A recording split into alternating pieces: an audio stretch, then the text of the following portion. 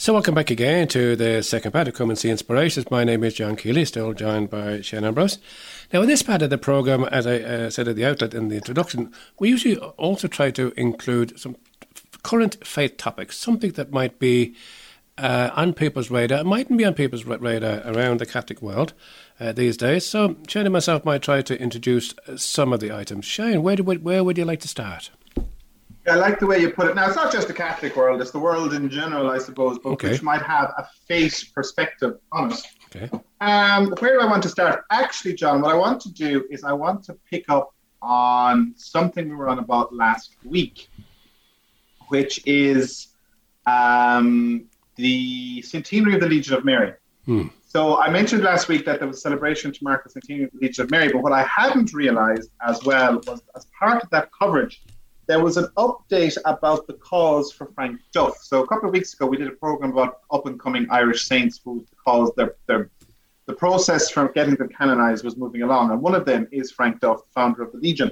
And it's an interesting one. The process is moving along. Now, it took a while because Frank Duff, during his lifetime, and he died at the age of 91, so he was no spring chicken when he passed on, he wrote over 33,000 letters. And now I have no idea how they've come up with that number or where they got those. I presume someone must have kept copies of them. But all of those numbers, all of those letters had to be examined as part of the whole thing for his cause for canonization, to say what he said and he did and what he wrote about. So that process is now done. And it's in what's called a historical commission, which has been chaired by a priest of the Dublin Archdiocese. And hopefully the plan is that whole process is coming to a close, and they'll be able to present the report to the Archbishop of Dublin, who hopefully in turn will be able to give the go-ahead for it to go to Rome. And it's interesting because the Archbishop Farrell described Frank Duff last week as a prophetic in the true Christian sense of the word. So it was just interesting and timely as well that all was kicking off last week. Now, another thing I just want to draw people's attention to is there was a news out last week which many people probably didn't even register on their radar. And that was the announcement by the Bishops' Conference that we are going to get a new lectionary. Now, what does that mean for the normal man and woman in the pew? Mm-hmm. So as people know, we have the Missal, which is the big book that the priest uses to say Mass. And it has all the different prayers of the Mass inside and all the different parts of the Mass. And people remember, going back to 2011, we got a new Missal. And that was the whole thing, the Lord be with you and with your spirit. That whole thing that we did in 2011. Yeah. But as part of that whole process, there's other things that are being revised. So they're revising, for example, the liturgy for weddings, the liturgy for communions, the liturgies for confirmations, the rite of exorcism, and the office, the breviary has to be updated. So all of these things are going on in the background. And of course, because we are an English-speaking country for the purposes of liturgy, predominantly English-speaking, we link in normally with the US and Canada and England and Scotland and Wales and English-speaking countries in Africa and Australia and so on and so forth, to do all that kind of work. But one thing where we're going to have a slight difference in the world is actually going to be with the lectionary. Now, the lectionary basically is the book where all of the readings, all the readings which are proclaimed at Mass are included. That's the lectionary, okay? So we currently use, the current lectionary that we use was approved, I think it was either 69 or 72, okay? And it's based on what's called the Jerusalem Bible. That's the translation that's used. Now, people say it's the same all over the world. But it is and it isn't. So what the Vatican does, or what the Holy See does, is it says, on this particular Sunday, these are the readings that we will use. Okay? Mm-hmm. So everyone uses the same readings. But the problem is, it's up to the local bishops' conferences to decide what translation of the readings will be used. So, for example, most of the original scripture that we have is either in Greek or Hebrew. Down through the centuries, that was in Latin. for us as Catholics. Mm-hmm. And then in the 20th century, there was a huge burst of activity in terms of biblical studies and scripture studies and translations and getting back to the originals and what did the originals say, and translating it and representing that to people. So that's where this is all coming out of. So there's been huge work in scripture, but it's an ecumenical endeavor. And so there's now what are called updated translations of the Bible. So in church at the moment, we use what's called the Jerusalem Bible. So it's a particular translation. It was done in the Holy Land at the L'École Bibliothèque in Jerusalem. And the problem with it is it was a translation from the Greek and the Hebrew to French. And the problem is most people then, when they're translating the Jerusalem Bible, they translate from the French to whatever language they want to use, as opposed to going back to the original source. Okay. So that's the Bible that we currently use, and we've been using it for years. And then the difference is the Psalms are slightly different, but in general, that's the version we use. So this has been up for review since 2011. So the American bishops have come out, and they've decided they're going to use what's called the North American Bible. The Canadian bishops have decided that they're going to use another particular version of the translation. So the Irish bishops announced last week that we are now going to use the 2019 revised New Jerusalem Bible. That's going to be our new translation that we're going to use for the lectionary. So we're replacing the 1966 variety. Now, it's an interesting one. The bishops have said that, well, one of the reasons why we had to get a new translation is the last version of the Jerusalem Bible that was published was done in 1984. So we're kind of running out of copies. And it wouldn't really be worth our while to go and print it again. And then there was a whole, and it's not as simple as just reprinting that version. There's a whole new load of saints added in. There's different changes, like the word of the Lord versus this is the word of the Lord. So we're getting a new translation, and it's based on the revised New Jerusalem Bible. However, the problem is now this is going to cause an issue because it's a different version to what's being used in Scotland, England, and Wales, because they're using what's called the Catholic Standard Version, the English Standard Version Catholic Edition. So now what's going to happen is you're going to have different versions of the same readings used between the two islands. So it's going to be nice and confusing for everybody. So for our listeners, that's something that you're just going to have to be aware of as we go forward. Now, the other side of it is it's not exactly going to be a case of this isn't going to happen overnight. Probably looking at something that people will start noticing the difference a couple of years down the line. But it makes a difference. What I would say to people is if you want to see the impact of this, Glynstall Abbey uses the Canadian version of the Bible for their liturgies. And I tell you this much, if you're sitting there or you're watching it online and you're listening to the gospel or the readings as they're proclaimed, you will notice a difference in the translation. It makes a huge difference in terms of the way that we hear something proclaimed. And it's very important because obviously the word proclaimed, the word of God, is something which is it's of key importance for Catholic, for Christians in general, because we are people of the word. I suppose one of the things people say, well, why are they changing it? Well, there's different reasons, I suppose. There was practical issues because we're running out of copies. But also there is the issue of things like inclusive language. So, sometimes I don't know what it's like for our sisters and brothers, and they're sitting in the congregation and the reading is, brothers, this is what you must do. When someone's reading from the letter of St. Paul, it's got to be a bit jarring. So it's like, there'll be things like brothers and sisters. So there'll be small little changes like that to make it a bit more inclusive for people. So it's just things to be aware of. So I just thought that was an interesting one, John. Shane, just before you leave that, there's nothing major. There would be no major differences between the various translations. It's just things like, if we call that not major, brother or brothers and sisters. I know that's important.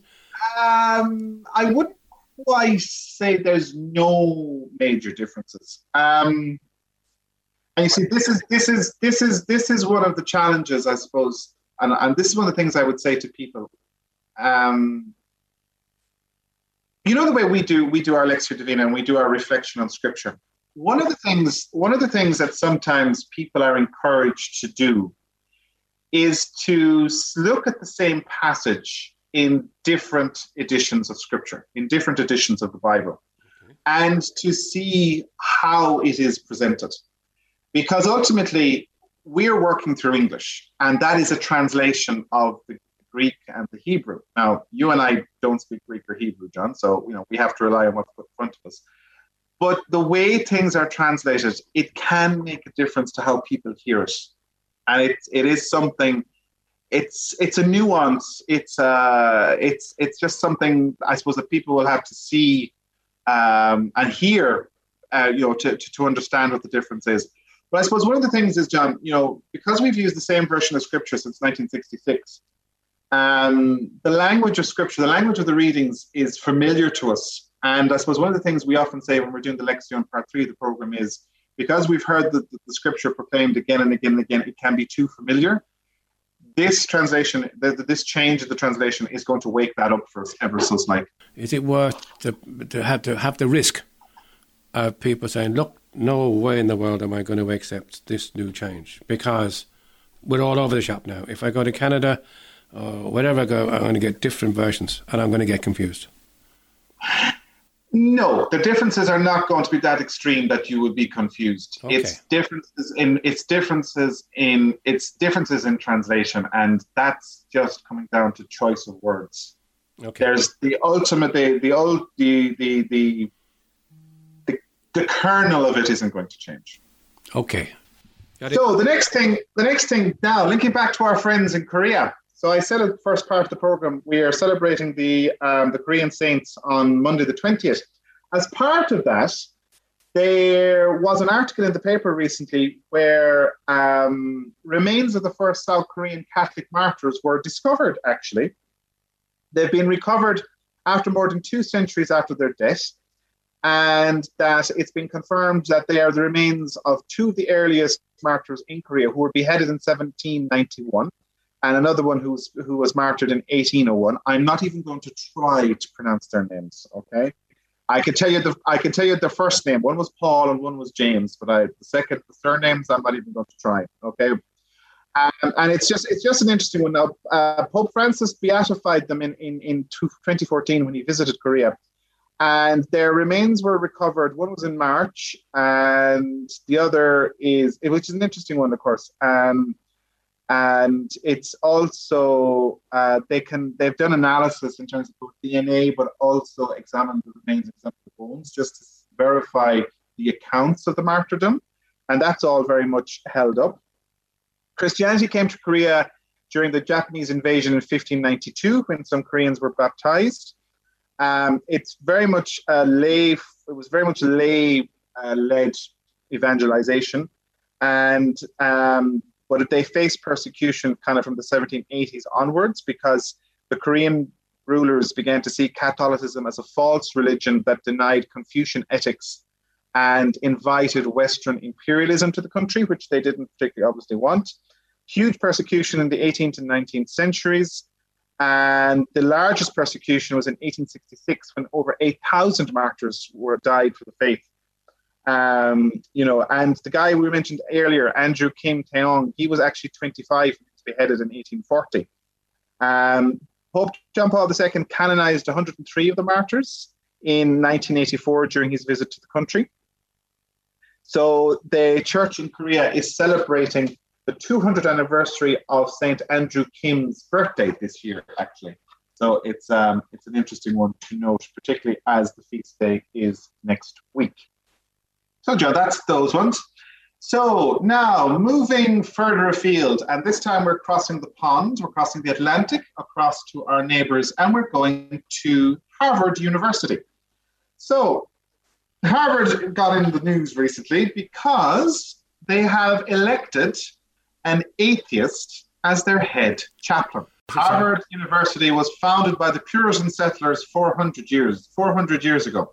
But the interesting thing is there's a gentleman, Greg Epstein is his name, and he is the first atheist elected president of Harvard's organization of chaplains.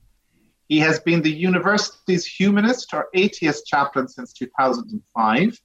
And there are over 40 chaplains who administer or who practice or who help out at the university. It seems it's an interesting one, of course. I suppose part of it is, for many years, Harvard was seen as, a central WASP establishment, very much founded because it was a Protestantly founded institution. Now, what came out interesting about this was actually Bishop Robert Barron's reaction to it, which I thought was rather interesting. So people will know we are big fans of Robert Barron on this program, the Word and Fire Institute. Mm-hmm. Robert Barron is an auxiliary bishop of the Diocese of Los Angeles, and very much is seen in some quarters as the modern Fulton Sheen. So it's interesting. So he wrote a piece in the New York Post about it, and he said it was a little, the expression he said was jumping the shark. So he just absolutely odd is the way he's describing it. And as he said himself, he doesn't deny that many young people are drifting into unbelief and religious disaffiliation. Like 1 in 5 Americans now describes themselves as spiritual but not religious. But of course, and obviously churches and religious bodies should be reaching out to this demographic and having, conversations or philosophical debates or whatever else, where, they can engage with them. However, the problem is, as Bishop Barron says it is, if a professed atheist counts as a chaplain, which is to say a leader of religious services in a chapel, then religion, the definition of religion, has quite obviously come to mean nothing at all. And this is the point that Bishop Barron is making. It's a distortion of religion to the level of chatting amicably about improving one's moral life and inner feelings, and very much drawing on the philosophy of Kant and other German philosophers, particularly from the 19th century. And the problem is, of course, that, it's relativizing doctrine. It's like saying everyone is the same. That the most elements of doctrine, which is a belief in God, doesn't matter to be a chaplain, which obviously seems, I'd agree with Robert Barron, it seems very contradictory. Obviously, as Catholics, we have a particular understanding of what God is, and the relationship with, but at the same time, we can define it. You can say what you want about it. You can affirm it. You can deny it. You can tell us we're crazy to believe in it, but it's a religion. It's a religion, but it's interesting one and that was kind of the point that Robert Barron made. He said at the end of the article, "I'm sure Epstein is a nice fellow. I have nothing against him, but I do want to urge his presumably religious colleagues at Harvard who elected him, show a little self-respect. Being a chaplain has something to do with the worship of God, and you shouldn't be ashamed to say it." So I thought it was an interesting one to just that came up during the week. So then the other main thing, John, just to bring to people's attention, is of course the Pope's papal trip, which we mentioned last week. So in particular, it's the trip to Slovakia that I wanted Slovakia that I wanted to bring to people's attention. Now, the first thing that jumped out at me, and John was laughing when I brought this up when we were talking about it at the start before we started recording the podcast. And if anybody happened to look at the papal liturgies while they were in Slovakia, they weren't mass. They were divine liturgies. That's right. And I think Shane loves this. Good anyway. Oh, yes. I thought given the context, given the whole debate that's going on about the Latin Rite, the Latin Mass in our own tradition at the moment, I thought it was an interesting dynamic. But of course, it also shows that the church breathes with two lungs. And he presided. Now, the Pope didn't actually say the liturgy. No. The technical term is he presided at the liturgy, the divine liturgy in Slovakia. And, it's also a reminder to us, I suppose, that, it's like 62% of the population belongs to the Catholic Church in Slovakia and 3.8% is Greek Catholic. But they are their own particular, what's the word that's used? They're their own particular liturgical community. Okay. and they accept they're in communion with Rome, but the way that they do their liturgies is their own tradition, their own history, and it draws on the Byzantine liturgy. So I thought that was an interesting one. It's a reminder to us that the church, that expression, breathing with two lungs, that was an expression of John Paul II when he was talking about the relationship between the Western Church, which is the Latin Rite, which is us, and all of the different churches in the East.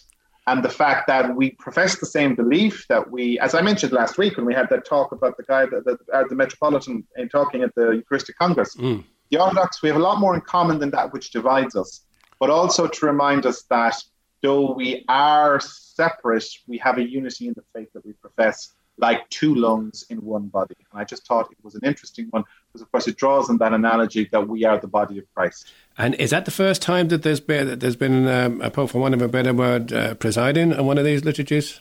In Slovakia, yes, but not popes presiding at these type of liturgies. One of the most famous examples actually was during the Second Vatican Council, and Pope John the 23rd presided at a Byzantine liturgy that was celebrated during the council. And the interesting thing that was, so when you watch a Byzantine liturgy where a bishop is officiating, you'll notice he's wearing a little crown. I saw that, There's a few of them, yeah. Yeah, exactly. So, and when John the 23rd celebrated the Divine Liturgy at the Vatican, he wore the papal tiara instead of the crown. So it was the first time the papal tiara was used in a liturgy, because the old papal tiara wasn't actually a liturgical instrument. It wasn't used during Mass, but it substituted in that occasion. Now, if a pope or a bishop participates in a divine liturgy or an Eastern liturgy, they vest as normal. They vest in their own normal vestment. So Pope Francis wore his mitre and carried his spectral cross and all the rest of it. But it was just an interesting one. So it's been done over the years, and people might remember, if you can remember back to the funeral of John Paul II. Yeah. So one of the last liturgical rites that was there was the bishops of the Orthodox community churches in union with Rome. They gathered around the coffin of John Paul II, which was on the ground, if people remembered, and they did the final prayers in the Greek in the Greek tradition. Okay. In the so it's a reminder to us that liturgy isn't uniformity and it isn't necessarily the same in every place. I thought it was beautiful.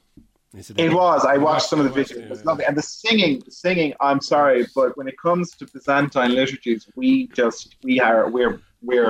particularly in Ireland, we would have so much to learn from it. The chanting, and this isn't, well, obviously for papal liturgy, it's slightly different.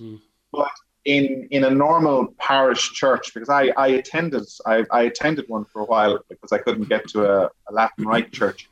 And it's the chanting is just done by the people in the pews. They know it. They sing it. It's not complicated. They do it every week. We make it such a big song and dance about the church music, and it's just get on with it. Now, it's an interesting one as well, just to link in with that. So Pope Francis celebrated the Byzantine Divine Liturgy on the Feast of the Exaltation of the Holy Cross. And he did make a number of comments. He said that Christianity without the cross is sterile. And he was making the point that crucifixes, they're found all around us, on our necks, in homes, in cars, in pockets. But what good is this unless we stop to look at the crucified Jesus and open our hearts to him? Unless we let ourselves be struck by the wounds he bears for our sake, unless our hearts swell with emotion and we weep before the God wounded for love of us. Witnesses of the cross have but one strategy, that of the Master, humble love. And I just thought it was an interesting homily that he gave, and he reflected on why did Jesus die on the cross. Instead, he chose to enter into that history, to immerse himself in it, and that is why he chose the most difficult way possible, so that no one on earth should ever be so desperate as not to be able to find him, even there in the midst of anguish, darkness, abandonment, and the scandal of his or own misery. And it was an interesting one. I would say to people, it's on YouTube and it's on the Vatican website as well, just to see something a little different. and just to see how others do it. It's something that just to look out. Another thing is obviously as part of that actually, and part of, I presume it was part of the same, yes, it was part of that same liturgy. He also made the point that the cross is not a flag to be waved nor a political symbol. Let us not reduce the cross to an object of to much less a political symbol, to a sign of religious and social status, Francis said. At the time, the comments were seen as rebuke to some of the more populist politicians across Europe at the moment, who are kind of wrapping themselves in the rosary, as they say. Mm-hmm. And he said the cross signifies Christ's sacrifice. And he said the cross represents God's saving of all humanity. So it's the same homily that we talked about earlier.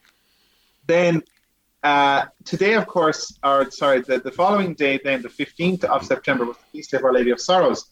And Pope Francis went to the National Catholic Shrine and reflected on Our Lady of Sorrows. And he said, Mary, Mother of Sorrows, remains at the foot of the cross. She simply stands there. She does not run away or try to save herself or find ways to alleviate her grief. Here is the proof of true compassion, to remain standing beneath the cross, to stand there weeping, yet with the faith that knows that in her Son, God transfigures pain and suffering and triumphs over death. And it's an interesting one to just, again, another interesting homily. Now, I have to find it out, but the Mass that was celebrated for the National Shrine of Our Lady of the Seven Sorrows, that's what it's called, very appropriate, because obviously that was the feast day that was in it. I must find out, there was a painting on the altar, and there's a very beautiful traditional statue of Our Lady holding the body of her son, like Pieta. Yeah. And then behind it, there's this painting. I presume it's of the crucifixion, but it's the most unusual, obtuse painting I have ever seen, and I'll find out more about it. Mm-hmm. And then finally, the last thing I want to bring people's attention to from the Pope's visit to Slovakia actually was the tribute he paid to the Jewish community. Now, Pope Francis was in trouble before he went to Slovakia. He had done an interview somewhere along the way, and he made a comment about the Torah, which is the first 5 books of what we call the first 5 books of the Old Testament. And there was a storm of controversy over it, even including the Rabbi of Rome writing and criticizing whatever it was the Pope had said. However, he mended his bridges because he had a meeting with the Jewish community in Slovakia, and he paid tribute to them because he thanked them for opening doors on the path to healing and fraternity. So it was an interesting one. He addressed them in a square in the center of Revne, I think is how it's called, and it's and the square was the square itself. The location was interesting because it was in front of the synagogue, which was demolished by the government in 1969 and then was subsequently rebuilt.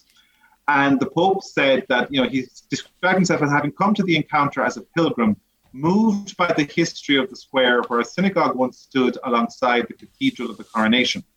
And he reminded people that, God's name was dishonored in a frenzy of hatred during the Second World War, when more than 100,000 Slovak Jews were killed. He said there was an effort to eradicate every trace of the community, and that this blasphemy is committed whenever the unique and distinctive dignity of the human person created in his image is violated. And he said, dear brothers and sisters, your history is our history, your sufferings are our sufferings. Memory cannot and must not give way to forgetfulness, for there will be no lasting dawn of fraternity unless we have first shared and dispelled the darkness of the night. That now is a time when the image of God shining forth in humanity must no longer be obscured, he said. Let us help one another in this effort. And I thank you, he said, for the doors you have opened on both sides. It is good to advance in truth and honesty along the fraternal path of purification of memory, to heal past wounds, and to remember the good received and offered. And he recalled that according to the Talmud, whoever destroys a single individual destroys the whole world, while whoever saves a single individual saves the whole world. Every individual matters, and what you're doing, speaking to the Jewish community, what you are doing through your important exchange matters greatly. And I just thought it was an interesting address from the Holy Father to the Jewish community. So, John, that's what I had in terms of this week. You had one or two things you had spotted. A few things that caught my eye as I listened to some of the talks of Pope Francis on his visit to Slovakia last week. The first one was when the Pope addressed the Slovakian clergy. And one of the things he said was, the Pope notes that what we need most of all is a church that can walk together. They can tread the paths of life, holding high the living flame of the gospel. The church, he continued, is not a fortress, a stronghold, a lofty castle, self-sufficient, looking out upon the world below. He said the church is a community that seeks to draw people to Christ with the joy of the gospel. And she is the leaven of God's kingdom of love and peace on earth. Therefore the church must be humble like Jesus, who stripped himself of everything and became poor in order to make us rich. The Pope then praised the beauty of a humble church, noting that it is one that does not stand aloof from the world, viewing it with a detached gaze, but rather lives her life within the world, and is willing to share and to understand people's problems, hopes, and expectations. In this way, the church will be able to escape from self-absorption, because the centre of the church is not the church, the Pope insisted. We need to become immersed in real lives of people and ask ourselves, what are their spiritual needs and expectations? What do they expect from the church? The Pope continued to address the idea of freedom. Without freedom, there can be no true humanity, for human beings were created to be free. The Pope continued, freedom is not something achieved automatically, once and for all. It's always a process, at times wearying and ever in need of being renewed. In this light, it is not enough to be free outwardly or in structures of society to be authentically free. This is because freedom demands personal responsibility for our choices, discernment and perseverance, which involves being challenged by concrete situations that need us to take the risk of making a decision instead of doing what we did in the past, or what public opinion decides on us. Pope Francis further notes that this idea can take hold in the church too, where we sometimes want to have everything readily defined rather than being Christians and adults who think, consult their conscience and allow themselves to be challenged. He pointed out that in the spiritual life and in the life of the church, we are tempted to be a peace that consoles us rather than the fire of the gospel that disturbs and transforms us. The Holy Father urged for training people for mature and free relationship with God. Addressing bishops and priests in particular, he said he encouraged them to help set people free from the rigid religiosity, insisting that no one should ever feel overwhelmed, but rather everyone should discover the freedom of the gospel by gradually entering into a relationship with God, confident that it can bring their history and personal hurts into his presence, without fear or pretense, without feeling the need to protect their own image. Recalling the creativity of the people who made an opening in the roof to lower the paralytic man to Jesus when they could not get through the roof, that's in Mark chapter 2. And the Pope encouraged new ways, means and languages to proclaim the gospel and to open up different spaces and experiment by different means. Concluding his address, the Holy Father encouraged all to persevere in the journey of freedom of the gospel, in the creativity of faith, and in dialogue that has its source in the mercy of God, who made us brothers and sisters and calls us to be builders of harmony and peace. So just one last thing that caught my attention was when the Pope spoke to the people in Slovakia.